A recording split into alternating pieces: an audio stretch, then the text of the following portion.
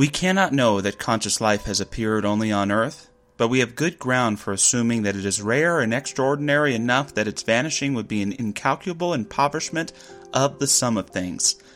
If we say that for all we know to the contrary, there is just one minor planet in a limitless field of stars where apple trees blossom and where songs are sung, then most of us would probably grant an important centrality to that planet. The parable of the pearl of great price is not apt here, since it assumes something imaginable, a near equivalence of exchange value between the whole of a man's wealth and a single pearl. But if this strange planet is the pearl, what could even seem to be of equivalent value? These are the words of the writer Marilynne Robinson, who has an incredible ability to convey the preciousness of life in her writing. For her, life matters tremendously, but yet so many of us lose consciousness of its preciousness, and instead get lost in limited constructs of seeing it. Robinson, a Christian mystic and observant political critic, has that ability that perhaps I admire more than any other, her ability to see. When thinking upon my own biggest fear in life, it's easy to jump to something frivolous like snakes or more reasonable fears like heights, but when I truly think about it, what I fear more than anything is not seeing. I don't mean physical blindness, although the thought of going blind scares me too. What I really fear is having so much great stuff happening all around me and missing out on all of it. My greatest fear is not experiencing the good of my life while it is taking place. What an awful feeling it is to me to realize how wonderful something was versus how wonderful it is. How challenging it is to look forward to a vacation, for example, have a stressful, rushed, and miserable time, only to look back months later and say, wow, what a memory. Part of this fear comes from growing up with older siblings, who got to do fun things before I did. That feeling of missing out on all the fun is still with me these days. What, you guys are going out for drinks without me? Even though I'm exhausted, I really do need the rest. Okay, I'll go with you. I don't want to miss out on the fun. These days, it's not so much fun that I fear missing out on.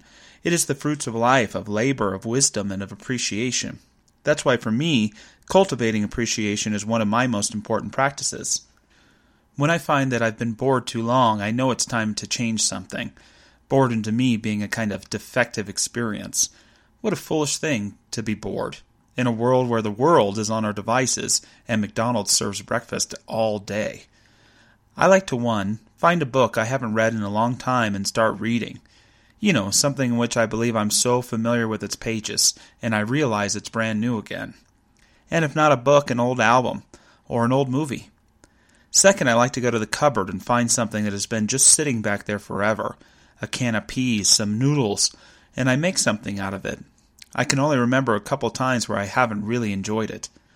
I like that my fear of not appreciating the good of my life is something I can prevent through practices like that. Are your appreciation muscles strong? Another preventative tool is reading Marilynne Robinson's novels.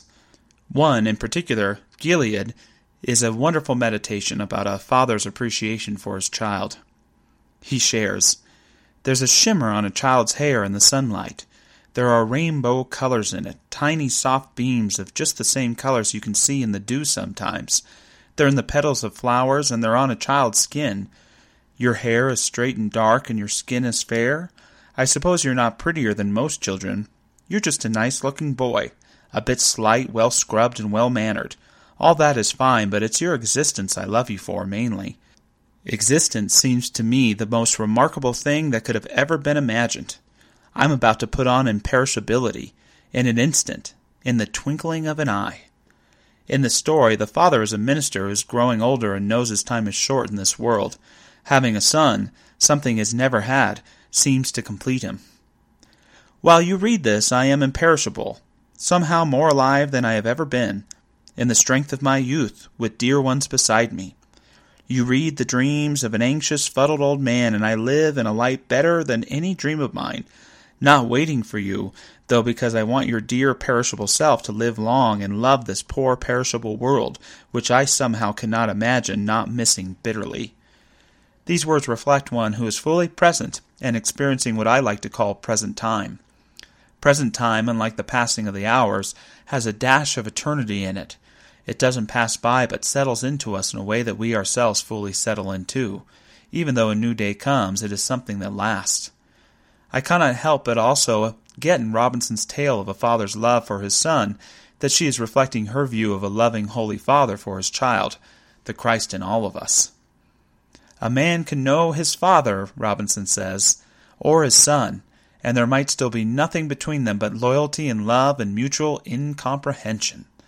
Robinson's father in this work is one that cares so deeply for his son that it doesn't really matter if the son notices or not.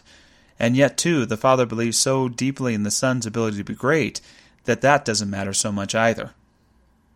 I'd never have believed I'd see a wife of mine doting a child of mine. It still amazes me every time I think of it. I'm writing this in part to tell you that if you ever wonder what you've done in your life, and everyone does wonder sooner or later, you have been God's grace to me. A miracle, something more than a miracle. You may not remember me very well at all, and it may seem to you to be no great thing to have been the good child of an old man in a shabby little town you will no doubt leave behind. If only I had the words to tell you. Those words are pretty damn good. Who and what has been God's grace to you? What, when, and who are the miracles in your life? Are they lost in a perceived past, losing their magic? Or can you feel them now, in that present time, bringing forth in you new levels of appreciation?